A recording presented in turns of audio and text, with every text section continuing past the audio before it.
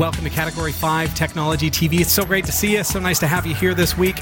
Tonight we are looking at a Raspberry Pi. We're using a GPIO breakout so that we can program it to do some cool stuff. Now tonight we're just getting started with the basics. We're going to turn on and off a light bulb. But it starts it all. It does. This is where it starts. There goes the bank. We're also going to be unboxing an Atomos Ninja Flame. It's a recorder that records in 4K, and we've got one right here at the studio. Stick around. This is Category 5 Technology TV.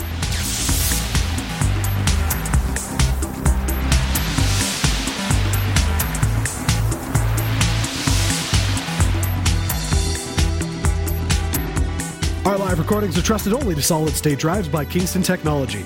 Revive your computer with improved performance and reliability over traditional hard drives with Kingston SSDs. Category 5 TV streams live with Telestream Wirecast and Nimble Streamer. Tune in every week on Roku, Kodi, Plex, and other HLS video players. For local showtimes, visit Category5.tv. Category5.tv is a member of the Tech Podcast Network. If it's tech, it's here. Cat5.tv/TPN and the International Association of Internet Broadcasters. Cat5.tv/IAIB. Welcome to Category 5 TV, everybody. This is episode number 571, and I'm Robbie Ferguson. I'm Jeff Weston. I am Sasha Rickman. How's everybody doing? Good. Awesome. You? What a week. It's been a wild week. And you guys know because, you're here, and it's running around, and I'm rewiring a whole bunch of stuff. Yeah, what were you up to? Oh, well, we've got all kinds of things going on at the studio, but we, as you know, had some issues where our recorder failed. Yes. So the drive that we use to record Category 5 TV actually failed on us, and for the past few weeks we've been kind of makeshifting and figuring out how to get by, and put out the plea that we needed to raise the funds, figure out a way to be able to replace the recorder.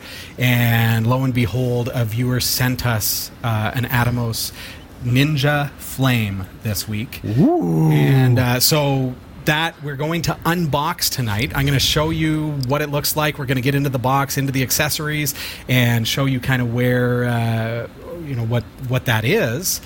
And full disclosure, we actually pre-recorded the unboxing so that we can hook it up and wire everything in tonight. So we're kind of in a makeshift in-between phase this week because we're still recording to disk as kind of our fail-safe, because that's how we've always done it, and we don't want to take the risk of accidentally hooking something up wrong when I haven't read the manuals yet. But before the show, running all the cables, running all the wires, and making it happen so that things are ready to go. And here we go.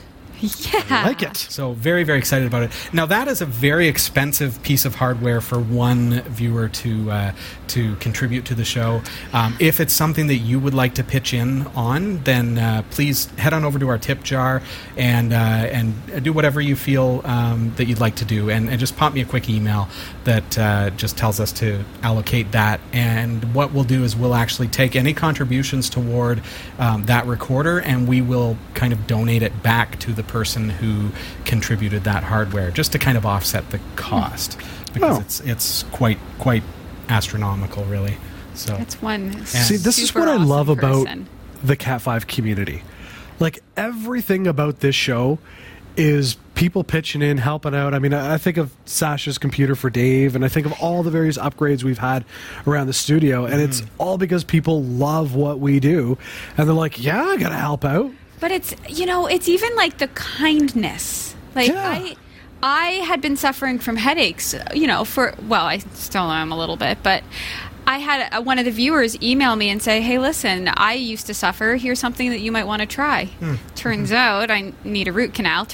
Is that what it is? That's what it is. So I'm probably the only person on earth excited for a root canal. I am really looking forward to it. My appointment's on Friday. Weeks has been like, I have a headache. Well, it started affecting my headache. See, I just assumed it was the contacts, and that's why you're back to glasses. Oh, right. No.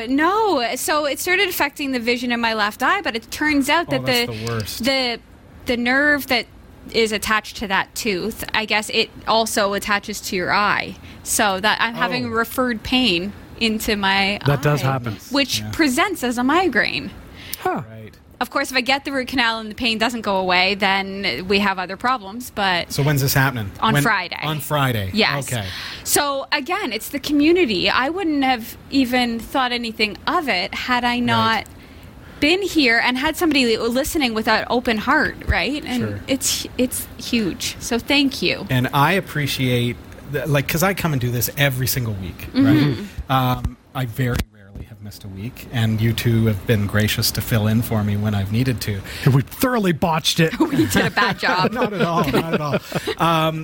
But with that, when something like a hard drive crashes, or something goes wrong, or tonight having some trouble beforehand with Wirecast not working, and things like that because something was wrong with the keyboard shortcuts, and all these kinds of things. I'm the guy who has to deal with this, so that stress comes down on me, the technical stress. So when the community comes together, and when I know that the community's there, it's like, for me, that's uplifting.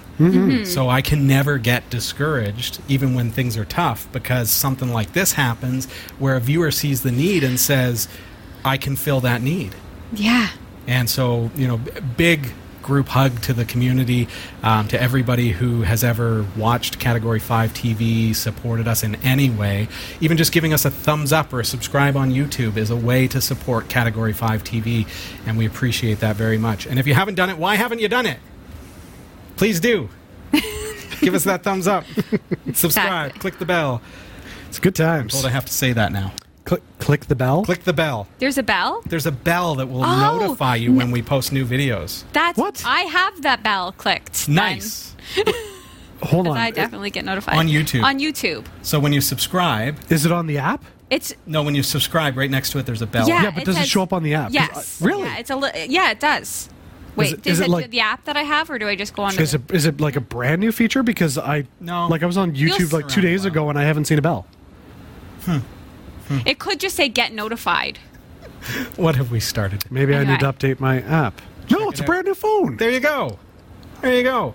Hey to the chat room. Hello, everybody. They're active so great tonight. To see you. Yeah, and it's tough. I want to go down the list, but then I know, because there are so many of you, that I can't possibly go down the list, because then I'm going to omit somebody. It's true.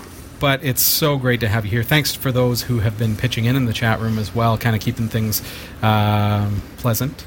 Keeping me super entertained as well. Yes. Yeah. Sometimes you guys are talking and I forget that we're actually live, and I'm just like, oh yeah, in here. Yeah, we're here. I secretly do enjoy those moments when you're like engrossed in the camera, and then Robbie will pull out, and you're just like down, because it's like, oh, she got caught. I know. It's fun. Clearly, I love the chat room a lot. Yes, you do. Buttons. Yes. So tonight we've got a lot of fun stuff planned. Of course, we're going to get right into unboxing the Atomos Ninja Flame. Yeah, we will. Later on tonight, we're going to be looking at the Raspberry Pi. You notice I've got a Raspberry Pi with a GPIO cable sticking out of it. Very colorful one, by the way. That's what that is. I said it was a Snapchat filter thing, which nobody understands, but it's exactly what it looks like. Is that something the kids do? Yeah. I don't know. Is it Twitter? No, it's not Twitter. It's like a thing. You open your mouth and then a rainbow pours out. Oh, I have seen that one. It waves. Yeah. You'll see them on YouTube it looks videos. just like that. Okay. Yeah. It's my GPIO. We're going to be showing you how to set that up and how to do a little bit of basic programming tonight as we kind of prepare for all of the fun stuff that we're going to be doing over the next little while. I like fun. Yeah, as we learn how to use the Raspberry Pi for programming and external devices. Doing that kind of stuff. You had fun when we were doing Arduino. Yes. So this is going to take it to the next level, because this is a full Linux computer with 40-pin GPIO. Super cool. It's going to be a lot of fun. We do have to take a really quick break. When we come back, I'm just going to take this time to mosey on over to the review table, and we're going to make it look like it's live. I'm going to hop over there, and we're going to do an unboxing right after this. All right.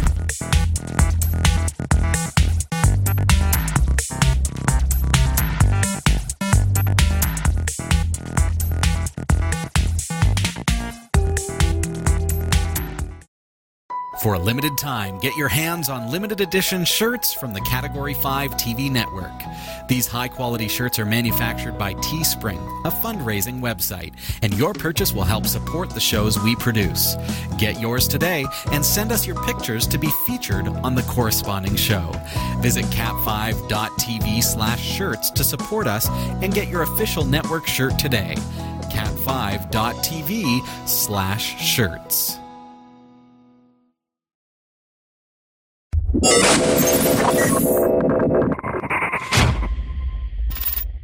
Welcome back. In just a few minutes, we're going to be taking a look at the Raspberry Pi. But before we do that, we're going to go over to the review desk with Robbie to take a look at the Atomos Ninja Flame unboxing. All right, let's get right into it. We've got the Ninja Flame recorder right here.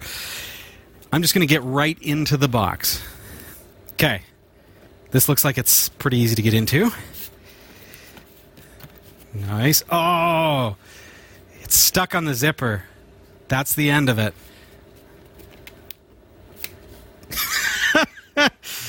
There we go. All right. There it is. So it comes with kind of like, it's like a soft hard shell case. It's not quite hard. It's not quite soft, but it's got some sponginess to it. I think that's going to protect things pretty well, even if you don't get the accessory kit. Here we are. And ladies and gentlemen, the Atomos Ninja. Ba-da-da-da. This is the Flame model, so that means it is 30 frames per second, 4K, woohoo, ProRes 422. Beautiful. Now, it looks like a screen, right? It looks like our Lilliput screen. But this is actually not just a screen. It's also a 4K 30p ProRes recorder. So an SSD is going to go into here and slide in there.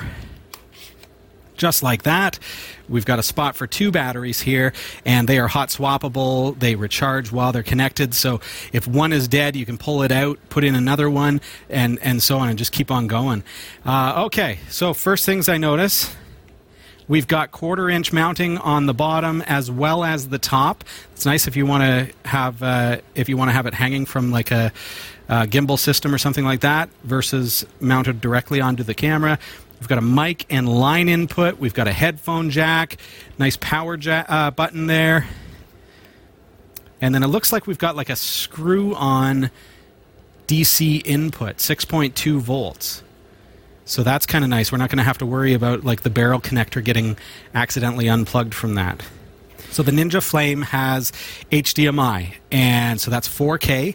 And no SDI, which I don't need here at the studio, so we opt out of that. Like, that's not something that we need at all because we're fully HDMI here. So we can take an HDMI signal in, hit record, and output to our monitors, to another deck, whatever we want to do. I see a jack here for a remote as well.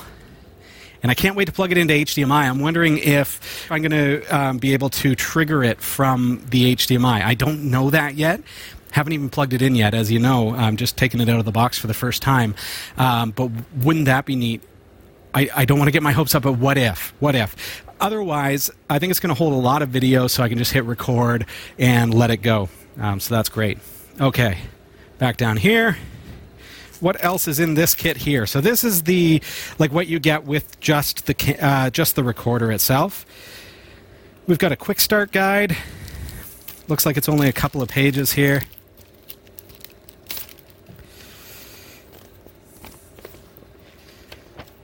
Yeah, it's like a real visual kind of pull-out flyer, nice and easy. Nice and straightforward, nothing overwhelming. And there we go. We've got power adapter. So that is, now I don't see a screw feature. So as I was mentioning on the back of the Atomos Ninja Flame, there is the option to screw it in. However, this particular charger that comes with it doesn't have that. Now, that said, it's pretty snug. I don't think that's going to get pulled out of there at all. If you're working in the field, you might want to get one that screws in. I think that that's nice that it's got the threading. I didn't expect that, nor do I really need it here in our studio, but that's cool. So here's the power brick, looks like. And we've got adapters for, looks like China, the UK, what is that, 210? 220? I don't know. And then we've got the 110 for here in Canada and the United States. So that's kind of nice that it's universal out of the box. So if you're doing any shooting and traveling, then you're going to be able to take this with you. And there you go. Comes with the adapter. All right. Now that I've put that together, is it going to go back into the box? That's the question. Now that I've put that on. No, I guess you got to take it apart. There you go. That's all right. Looks like we've got a couple more pieces of foam that we could remove here. So if you have other accessories, that's a bonus. That's something that typically you'd have to buy another case for.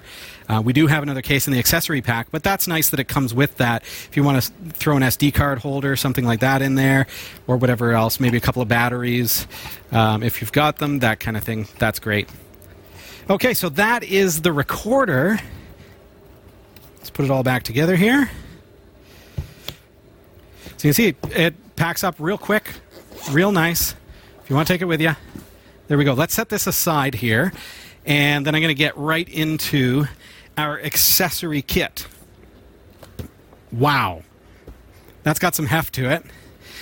All right, so what does it look like here? We've got a handle. There you go. So this comes with a whole bunch of stuff. I'm just going to tear into it, and it's hard to kind of get a shot here. Maybe if we pull over to this camera here, we'll be able to see the wider shot a little better. There we go. And let's just kind of get in there this way. I'm just going to set it down here, folks, for just a moment. And there we go. So it's nice that the accessory kit comes with a good, wow, looks like weather-tight waterproof case. It looks like a waterproof case. It's got got an air vent and everything. You guys see that? All right. I'm going to get it out of the wrap.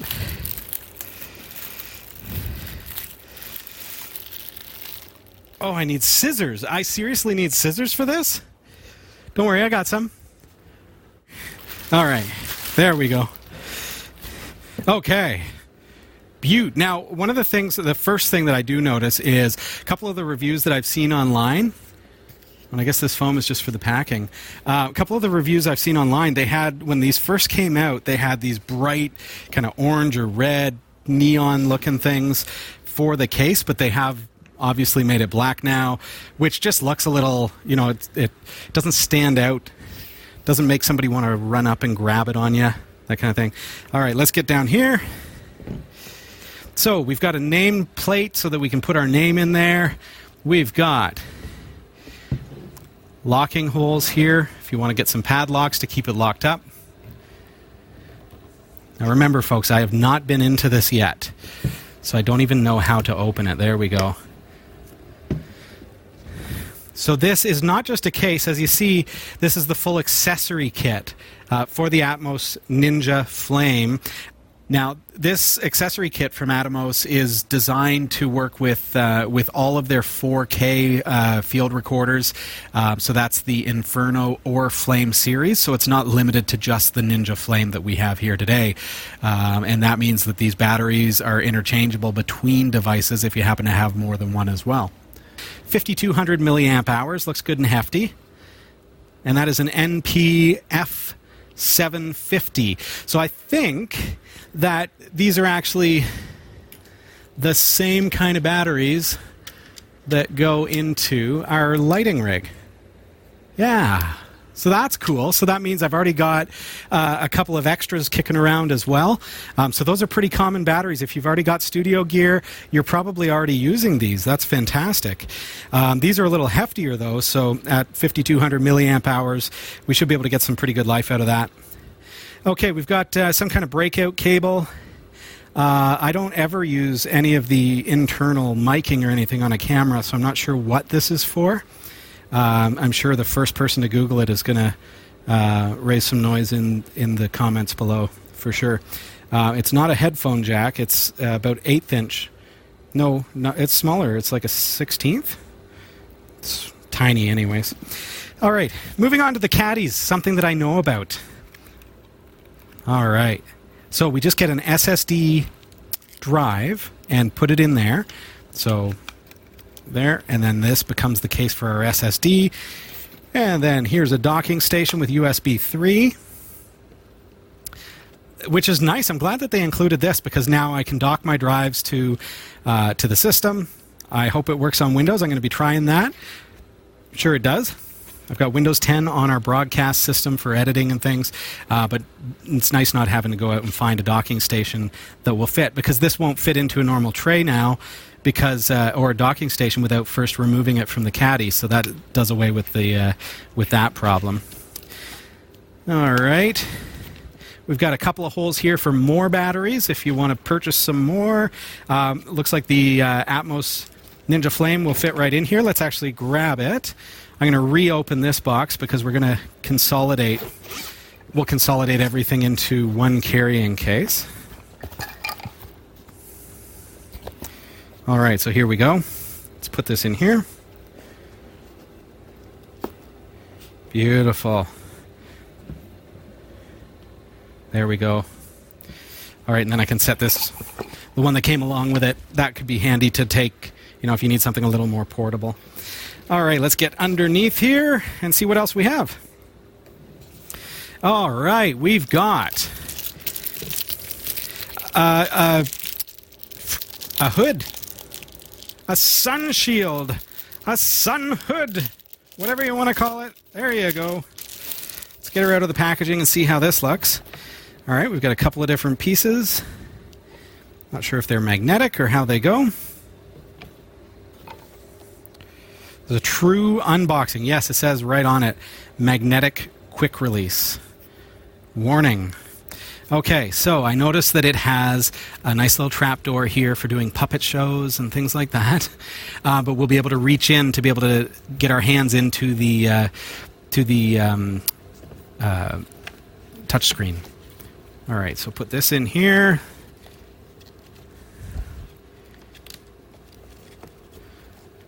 There we go.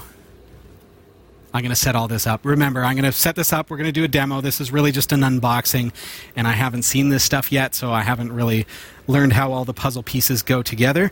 But we will figure that out and give you another demo. All right. Oh, and it comes with instructions specifically for guys like me to figure out how to put that together. Okay, looks like another charger, just like the one that I had in the other kit. So this is going to be a backup, I suppose. But if you didn't have one, there you go. But this also, check this out.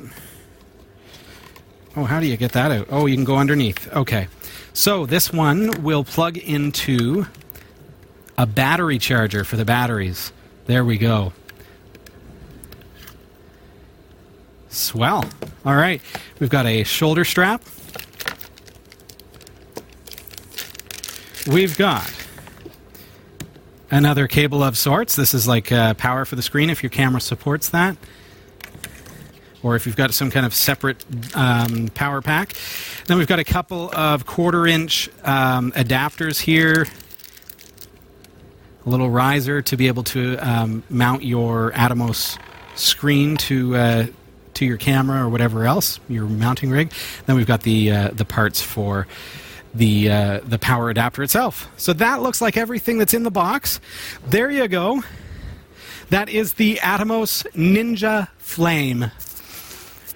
And we're going to be seeing in the next couple of weeks how this compares to, say, for example, recording straight to SSD, how it compares to shooting video directly to SD card on our video camera. We have a 4K camera, and we're going to put this to the test by shooting some footage recorded both to the internal card and to the Atmos Ninja Flame as well.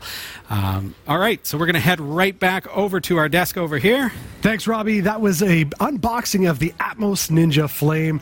What a beautiful product. All right, stick around because in just a few seconds when we come back, we're going to be take a look at a Raspberry Pi and going to be using it with the GPIO. Don't go anywhere.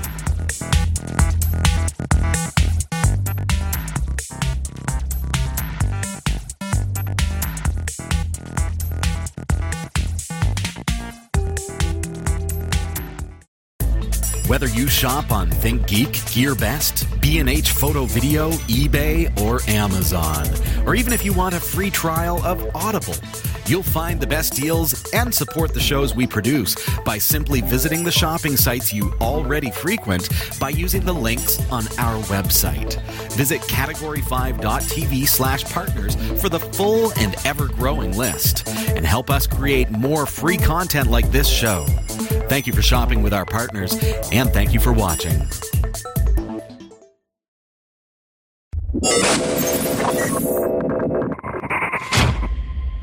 Welcome back. This is Category 5 Technology TV. I'm your host, Robbie Ferguson. That's Jeff. I'm Sasha. That's Sasha. And tonight, we're looking at the Raspberry Pi GPIO. So this is a way that you can program external devices to do things. All right? So Raspberry Pi, we've looked at it as a microcomputer. We've looked at it as something that we could build a RetroPie on so that you can play video games and things Mine like cryptocurrency on. Mine cryptocurrency on at 9 hashes per second. That's right. And, you know, it's a fantastic piece of kit. But you can take it to the next level because there's a 40-pin GPIO on there, which is a whole bunch of pins that you can connect cables to and program what you want those cables to do. Right. So we're going to start with the most simple example tonight that could ever be possible. We're just going to turn on and off a light. But along with that, we're going to kind of learn what we need in order to get started, because as we grow as makers, we need to be able to have the kit so that we're ready to go. Obviously, we're going to need a Raspberry Pi. My kit is a Raspberry Pi 3. I love this guy here. You've seen it on the show from cat5.tv/maker, just because it comes with things like bags and bags of many different ohmage resistors, for example. Like, it just comes with tons and tons of resistors. You can buy all this stuff separately, but buying the kit as a beginner maker, this just gave me a whole bunch of stuff to get started. I've got various capacitors. I've got various transistors and switches, all kinds of stuff. You got all the stuff. I got a couple relays there. So as we grow, we can start using more and more of this kit. So tonight, for example, I needed to pull out some resistors. So I needed a resistor, I needed an LED, I needed a couple of cables, and I need to be able to program my GPIO to turn on and off this light bulb. Okay. Over the next little while, Category 5 TV is going to be looking more and more at beginner electronics. We've looked at some in the past, and we've really wanted to get going on some of the projects that we can do here. And we've done some pretty cool stuff, but that's going to grow over time, and the Raspberry Pi is an interesting one because it's a full Linux computer. Right. I have a question. Yeah. What does GPIO stand for? Oh, gosh. GPIO. You could have Googled that as well as I. GPIO stands for General Purpose Input-Output. Oh, okay. That's the pins on a Raspberry Pi, for example. And yes, I had to Google that because I'm a beginner maker, and I'm okay with that. Right. I just assume you know everything. Like, I'll ask you, you'd be like, bam. So often, though, in the tech world, we have acronyms that you just use or short forms, and it just becomes part of the lingo, and then you're like, oh, what does that I know LED is light-emitting diode. Nicely done. Right. Nicely done. So I've got one of those. So with the GPIO, these are all those pins. Remember, there's 40 pins on the Raspberry Pi board. Right. But I want my board to be in this nice little case. It's an Arduino. I love this case. It's aluminum. I've got a heat sink on the CoPro and the CPU internally there, and it's an aluminum chassis. It keeps it nice and cool with passive cooling, so there's no fans either. But if I want to use a case, well, now it's really, really tough to get in to do the GPIO, putting things on the pins and things like that. So that's where GPIO breakout cable cobbler, for example, would work really well. So I have this, what we call, well, it's a cobbler. I'm going to see if I can get in here just a little bit closer. So this is a GPIO cable coming out of the side of the case, and it's plugged into the GPIO on the Raspberry Pi, and inside it looks just like that. Okay? So it's just an extender. Everything from the inside. Is. Yeah. Just so the inside GPIO has been basically brought along these cables and into this, what looks like an old IDE. It's a 40-pin GPIO connector. So then I have the T-Cobbler Plus V2.2. And this is available at cat5.tv/pi, and I love this because part of doing this is it's really tough to get the right pins, and you need a diagram to figure out what pin is what, and so on and so forth, right? And sometimes if you get it wrong, you can cause damage to either the peripheral you're connecting or the Pi itself. Now, one quick question, because it was just brought up in the chat room that looks like the old IDE cables. Is that really does. Is it just an IDE cable, or is it something totally different? Because I would hate for somebody to go, I'm going to pull that out of an old computer and then. No, it really looks like one. I seem to recall that IDE though had a pin that was blocked out. Let's see. Yes. So okay, so it's not quite the same thing. Cable. No, because IDE had a. If I'm not mistaken, I wish that was a bigger photo. No, it looks pretty similar. No, it's 34 pin, but there's a 40 pin. Okay, so I don't know the answer to that, but okay. That does look like a 40-pin cable. Okay. So maybe they're the same. Which really, hey, if you're a pack rat and you've got some old AT Well, that's the funny thing. I do have some at home. Bring one in. Okay. Let's try this cable. I don't know if the pin assignments would be exact or proper. I don't know the answer to that. Okay. But they definitely look the same. What the T-Cobbler Plus V2.2 does, though, first of all, it's a pre-built board. Okay. So I didn't have to assemble this cobbler. And what the cobbler does is it allows me to connect to my breadboard for prototyping easily without having to run a whole bunch of cables out of the Raspberry Pi. It's just one cable that I plug into the T-Cobbler. Oh, perfect. Okay. So why the T-Cobbler versus like a standard cobbler is... Now, a standard cobbler is going to just get rid of the T part. That's why this one's called a T-Cobbler, right? So that would be a standard cobbler. That's T-Cobbler. The T-Cobbler, because it's got more space, because remember, if you have just a normal cobbler, the interface is in the middle here. Right. So there's not a lot of writing on the board. It's really, really tough to see the pins. Nice thing about the T-Cobbler is every single one of these pins is labeled. That's helpful. So you can see the pin number. You can see which ones are 5 volt, 3 volt, ground. It's labeled right on the circuit. Okay. So then you need a breadboard. It came with my kit, cat5.tv/maker. You just simply plug the T-Cobbler into your breadboard and then plug your IDE cable. There I go. Now you're doing it to me, Jim. Plug your GPIO cable directly into the T-Cobbler, and that's all there is to it. So it just works like that. So now my breadboard is set up to be a Raspberry Pi GPIO beast. Right. Okay. So what I've done is I now have the ground going to the negative on my breadboard, and I have pin 18. I've got that going down to here. I'm just going to move my laptop for you. And I've got a 220 ohm resistor going to the positive, and then an LED. The resistor is so that I don't cause damage to my Raspberry Pi. I don't want to damage the Pi if I draw too much current from the LED. And I used a 220 because I wanted it to be bright enough for you to be able to see tonight. That will just give it a little bit more brightness than, say, a 370 ohm. So let's give it a go. You want to take a look? Yes. All right. So I've got everything kind of set up. There it is. I've already loaded Python as root. And so I'm raring to go. So now that I've got this all set up, got my LED here, I've got the pin 18 is the one I'm using, and I've got the ground going to the negative, so I'm set. Now, one question I have, sorry, before you go to it, is there a reason why you have them situated on the board that way specifically, or was it just for somebody who's looking at this going, I don't know how to use a breadboard? Yeah. Just so that they know in case they're trying to replicate this at home. It's tough for me to you know what, I'm going to make this happen. I'm going to show you what I've done. You don't have to, the way a breadboard works is, and you don't have to copy Robbie's way of doing it exactly. So, on the far right here is the negative, and it's labeled as such, and then right next to that is the positive. So that's why I'm able to have the LED just simply plugged into negative and positive, with the positive being the longer leg of the LED. Okay. Then I've got the ground from the Raspberry Pi GPIO. This is the T-Cobbler, and it shows me that this is the ground. So I've taken that, and I've used a lead to take it to the negative. So my ground is now on this entire line of the negative channel. So anything that I plug into the blue, see that blue stripe? Anything I plug into that will be connected to the ground on the Raspberry Pi once this is plugged into the GPIO. So then with the yellow cable just up here, because it's on the same horizontal line as the ground, that's why it's plugged in there. You couldn't just throw it anywhere down the line, correct?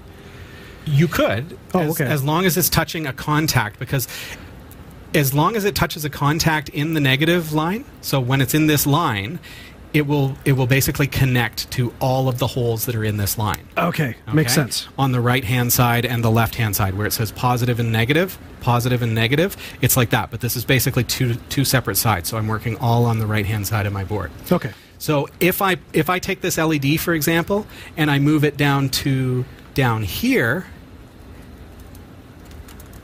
that is exactly the same connection. Okay. It doesn't matter where it is as long as I've got the positive and negative connected. Okay. Reason I put it up here is just so it's a little more visible on the camera because my laptop gets in the way here on the show. Right.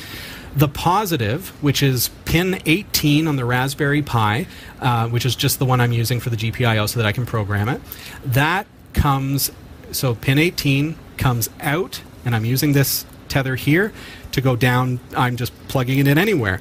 But on the middle channel here, it goes this way, horizontal. So now anything that I've plugged this in here, anything that I plug in next to it will have the positive. All right, I hope that makes sense. It does. So this is now connected. So this resistor that's next to the red, because it's on the same line that way. Same horizontal line. I know it's really, really fine. But it's right next to it, where the resistor goes in. So the positive is connected to the resistor on this end, and then the resistor carries that current to the positive here. So then, even though it's kind of stretched out on the board, really it's just a big circular loop. You could do this in a little tiny space. Right, okay. Absolutely. The reason that I brought it down here was because I didn't want the resistor to accidentally come in contact with something else. Or fair enough. Whatever, right? Sorry, I didn't mean to throw you off. I thought in case good. Somebody's watching this and they're like, why isn't it working? Yeah. That, the pin assignment, as far as where I put this, doesn't matter as long as I wire it correctly. So I could put this up here. Yep. Okay, so I've now moved the red up here. So now there is nothing going to the resistor because there's nothing in line with it. Okay? Right. So now I have to take this resistor. I'm going to connect the positive terminal first. And the reason that I do that is, what if I accidentally plug it into the negative and then short circuit my board? Yeah, don't want to do that. Don't want to do that. So I've plugged that into the positive terminal. And now I'm going to plug it in to the same line as the red cable. Okay. All right. So it doesn't matter where it is, up and down, as long as it's in the right lineup. Perfect. Okay. No, that makes sense. Cool. All right. All right. So let's plug it in.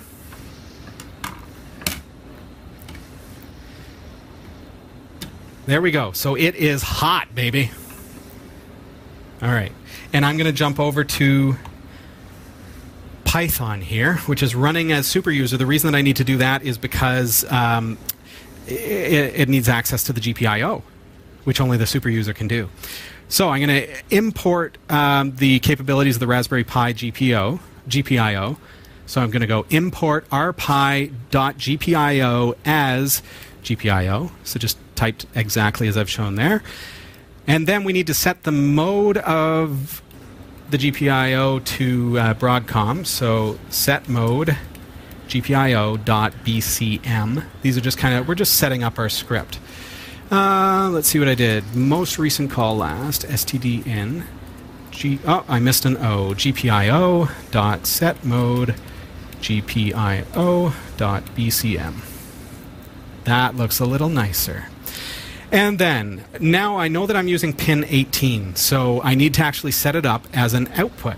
So I need to go GPIO, which I set up in the first line, dot setup, and I'm going to use pin 18, comma, and we're going to set that as GPIO dot out. Enter. Let's see what that tells me there. Oh, that's so tiny! What did I type wrong? GPIO dot setup 18 GPIO dot out. GPIO dot setup. You guys see what I've done wrong? No, I don't. Possibly space after 18 comma? Or do you need that? You don't need it, but it shouldn't matter. What did I type differently? How did I get a typo there? I don't see it, folks. I don't either. Well, Now what I need to do is I need to actually tell the output of pin 18 to turn on. So true or false. True, if I did it right. Jeff, can you hit the light switch right behind you? Because that's going to allow us to kind of see. It's dimmer in here. Okay. I think it's on. It's on. Okay. Now I'm going to change that to false. It's off. Yeah, you can definitely see. On, off, on, off. And I don't know what my typo was there. I don't see it, but I'll watch this back and I'll see it. So basically what we've done is we've used that T-Cobbler Plus. You can hit that light again if you like. And then we've used the Python programming language in the terminal on a Raspberry Pi to be able to turn on and off the light, which essentially what we're actually doing is turning on and off pin 18, positive current. So it sends a current through pin 18. Right. So that is the most basic example of what we can do.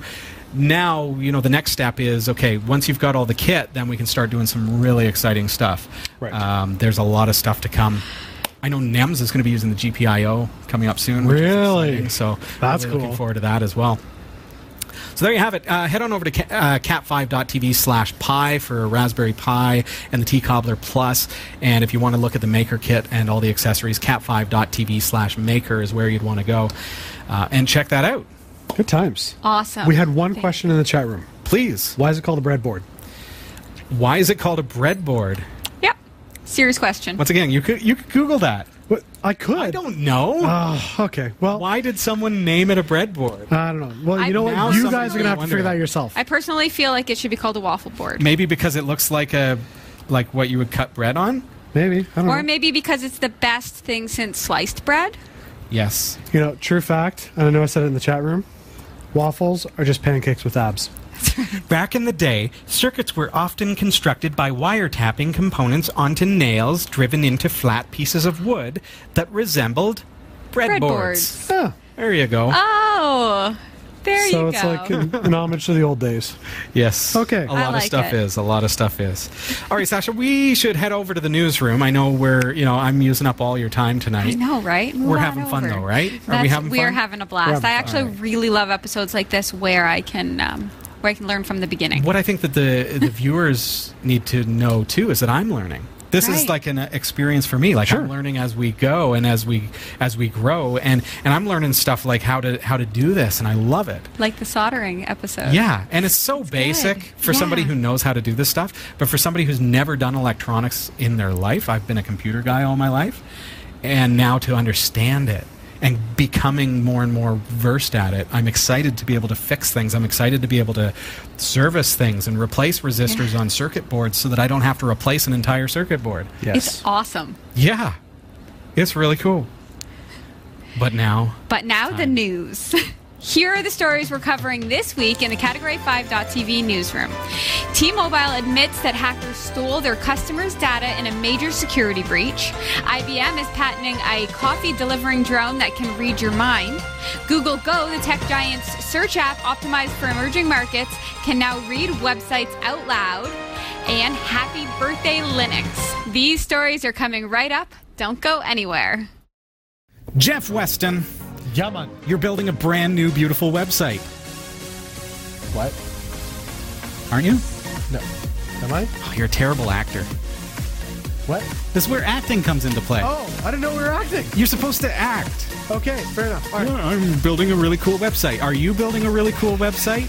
Just because Jeff is confused doesn't mean you have to be. Visit cat5.tv/dreamhost to sign up for unlimited web hosting for your website with unlimited email accounts, MySQL databases, the latest version of PHP, WordPress, and more, and even a free domain name registration.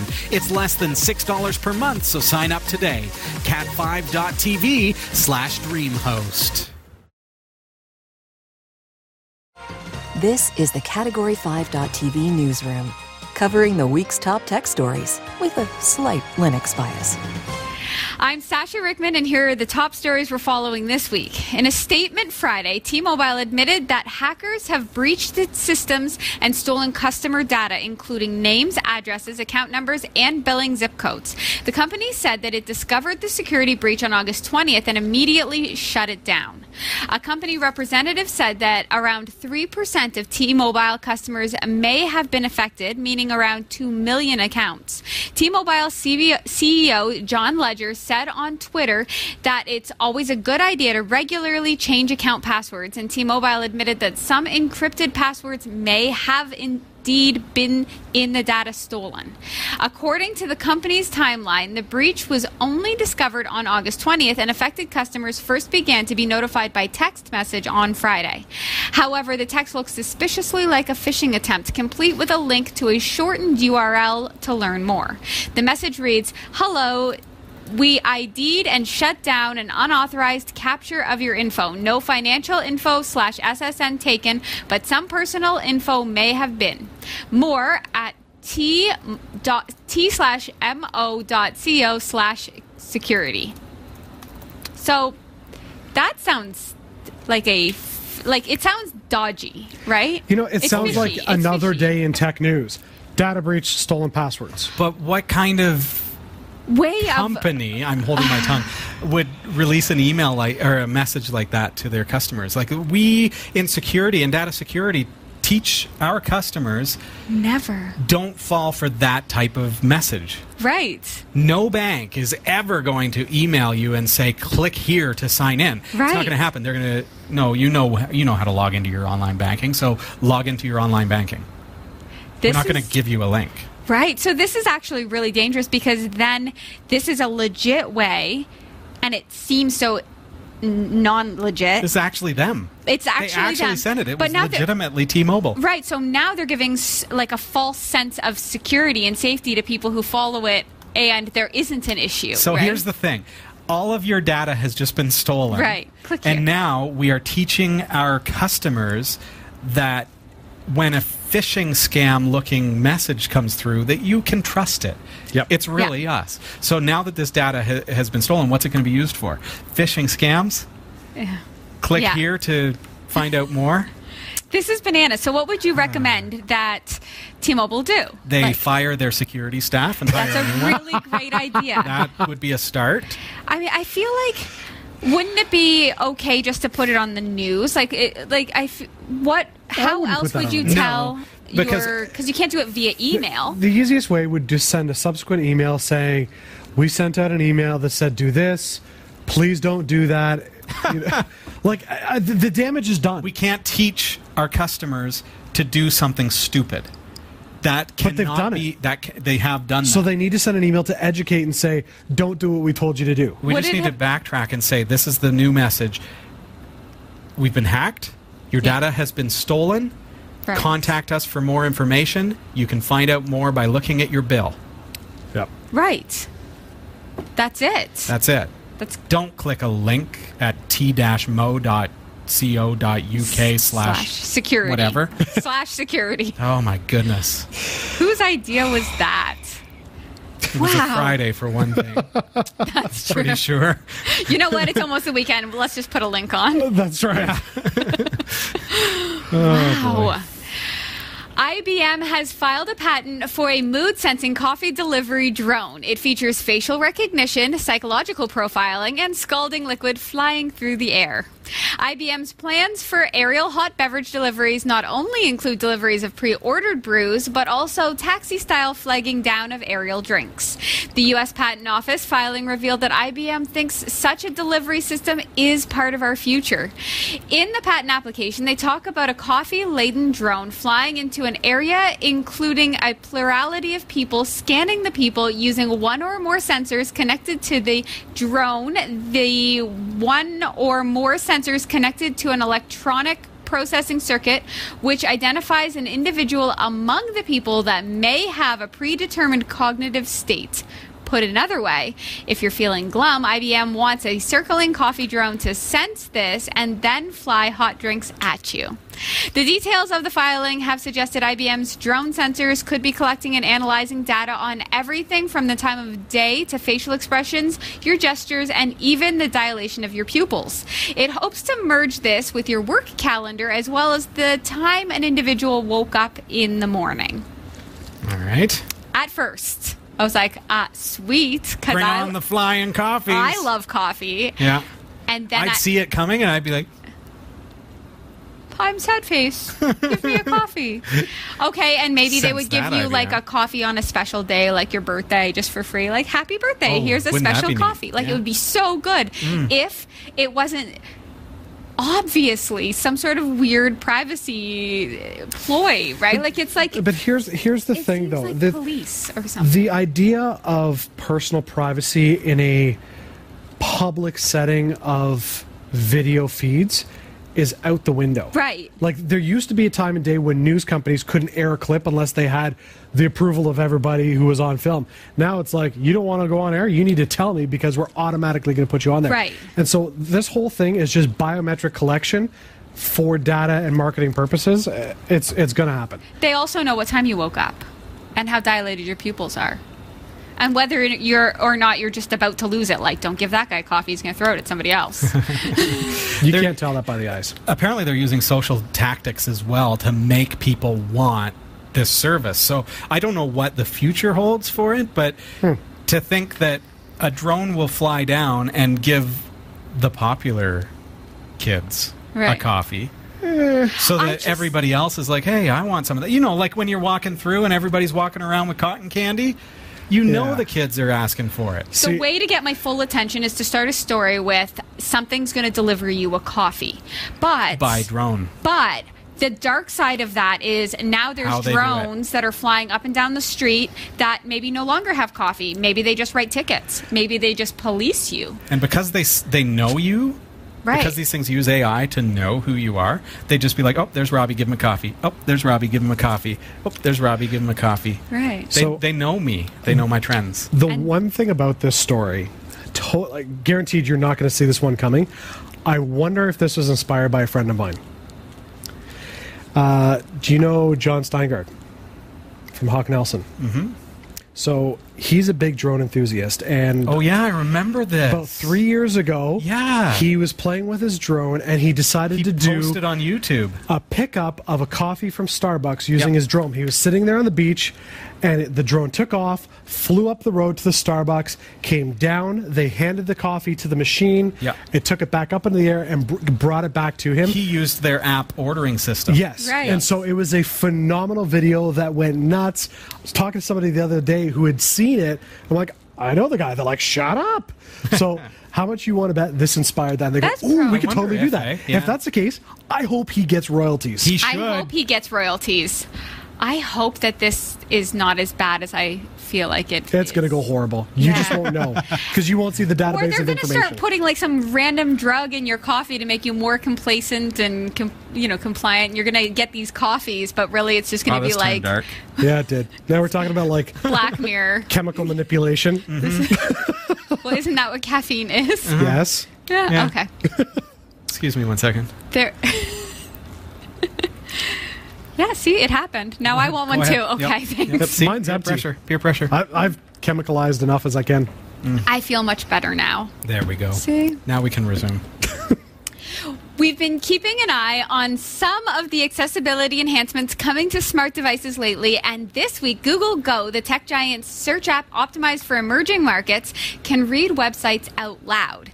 The company has updated its browser with the ability to read web pages in 28 different languages using a natural-sounding voice that works even on a 2G connection.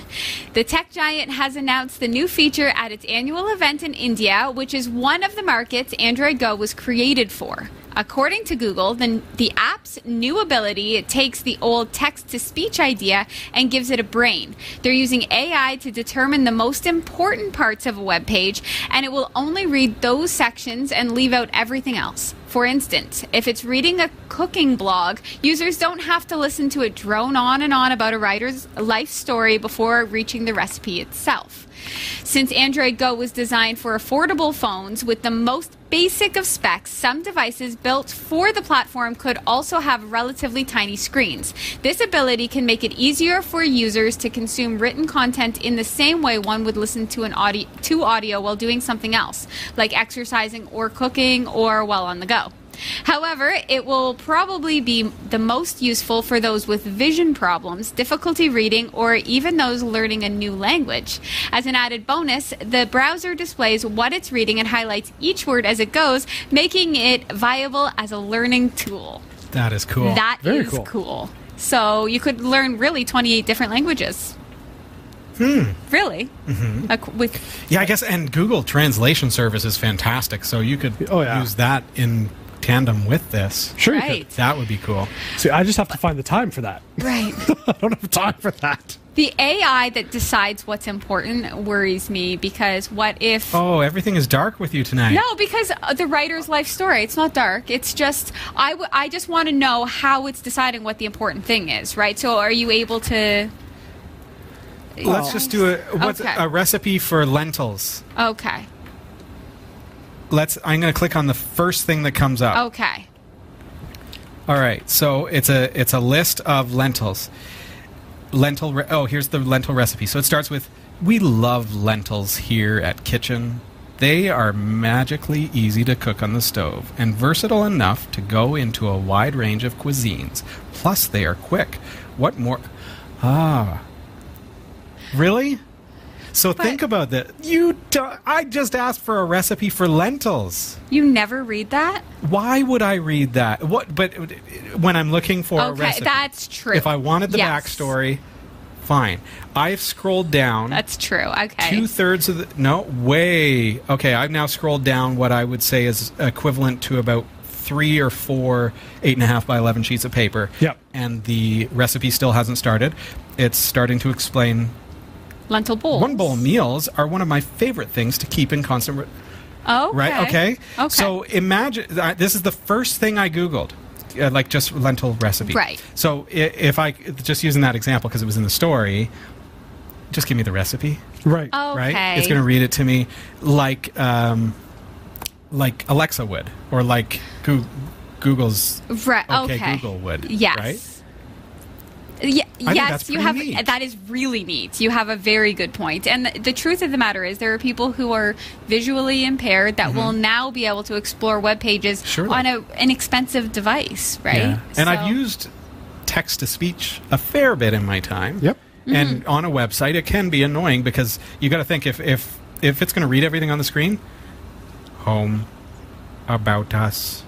Not to mention all the contact us. embedded information in an image. Does it read also Sure, alt pop-ups? tags. It might read advertisements. Yeah. Like if an they're text-based. annoying voice that just interrupts. Click here. That's right. Yeah, exactly. This I is- think that's smart. So This is great. do away with ads and stuff as it's reading to me, and if it is pretty good, if it's intelligent enough, then it would be like an Alexa type service that would take me to a website, and then it's just integrating that service back into Yep. OK Google and Alexa and everything else. It's awesome that accessibility features like this are not only existing, but they're getting better as we go. Yeah. Oh yeah. So. And they sound better. Like you said, it's very natural sounding. We've looked at voice, like text to speech here on the show. It's amazing. Sometimes you wouldn't even know the difference. That's right. Right. Yeah. Yeah. Yep. Incredible. So stick an AI on that. I'll be replaceable soon. Never.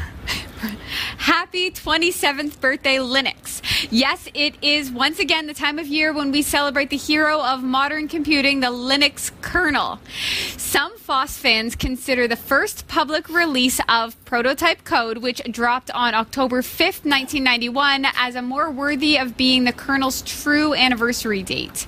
Others take this past Saturday, August 25th, as the birth date of the project, and for good reason. The 25th of August is the day back in 1991 a young Finnish college student named Linus Torvalds sat at his desk to let folks on comp.os.minix newsgroup know about the hobby OS he was working on.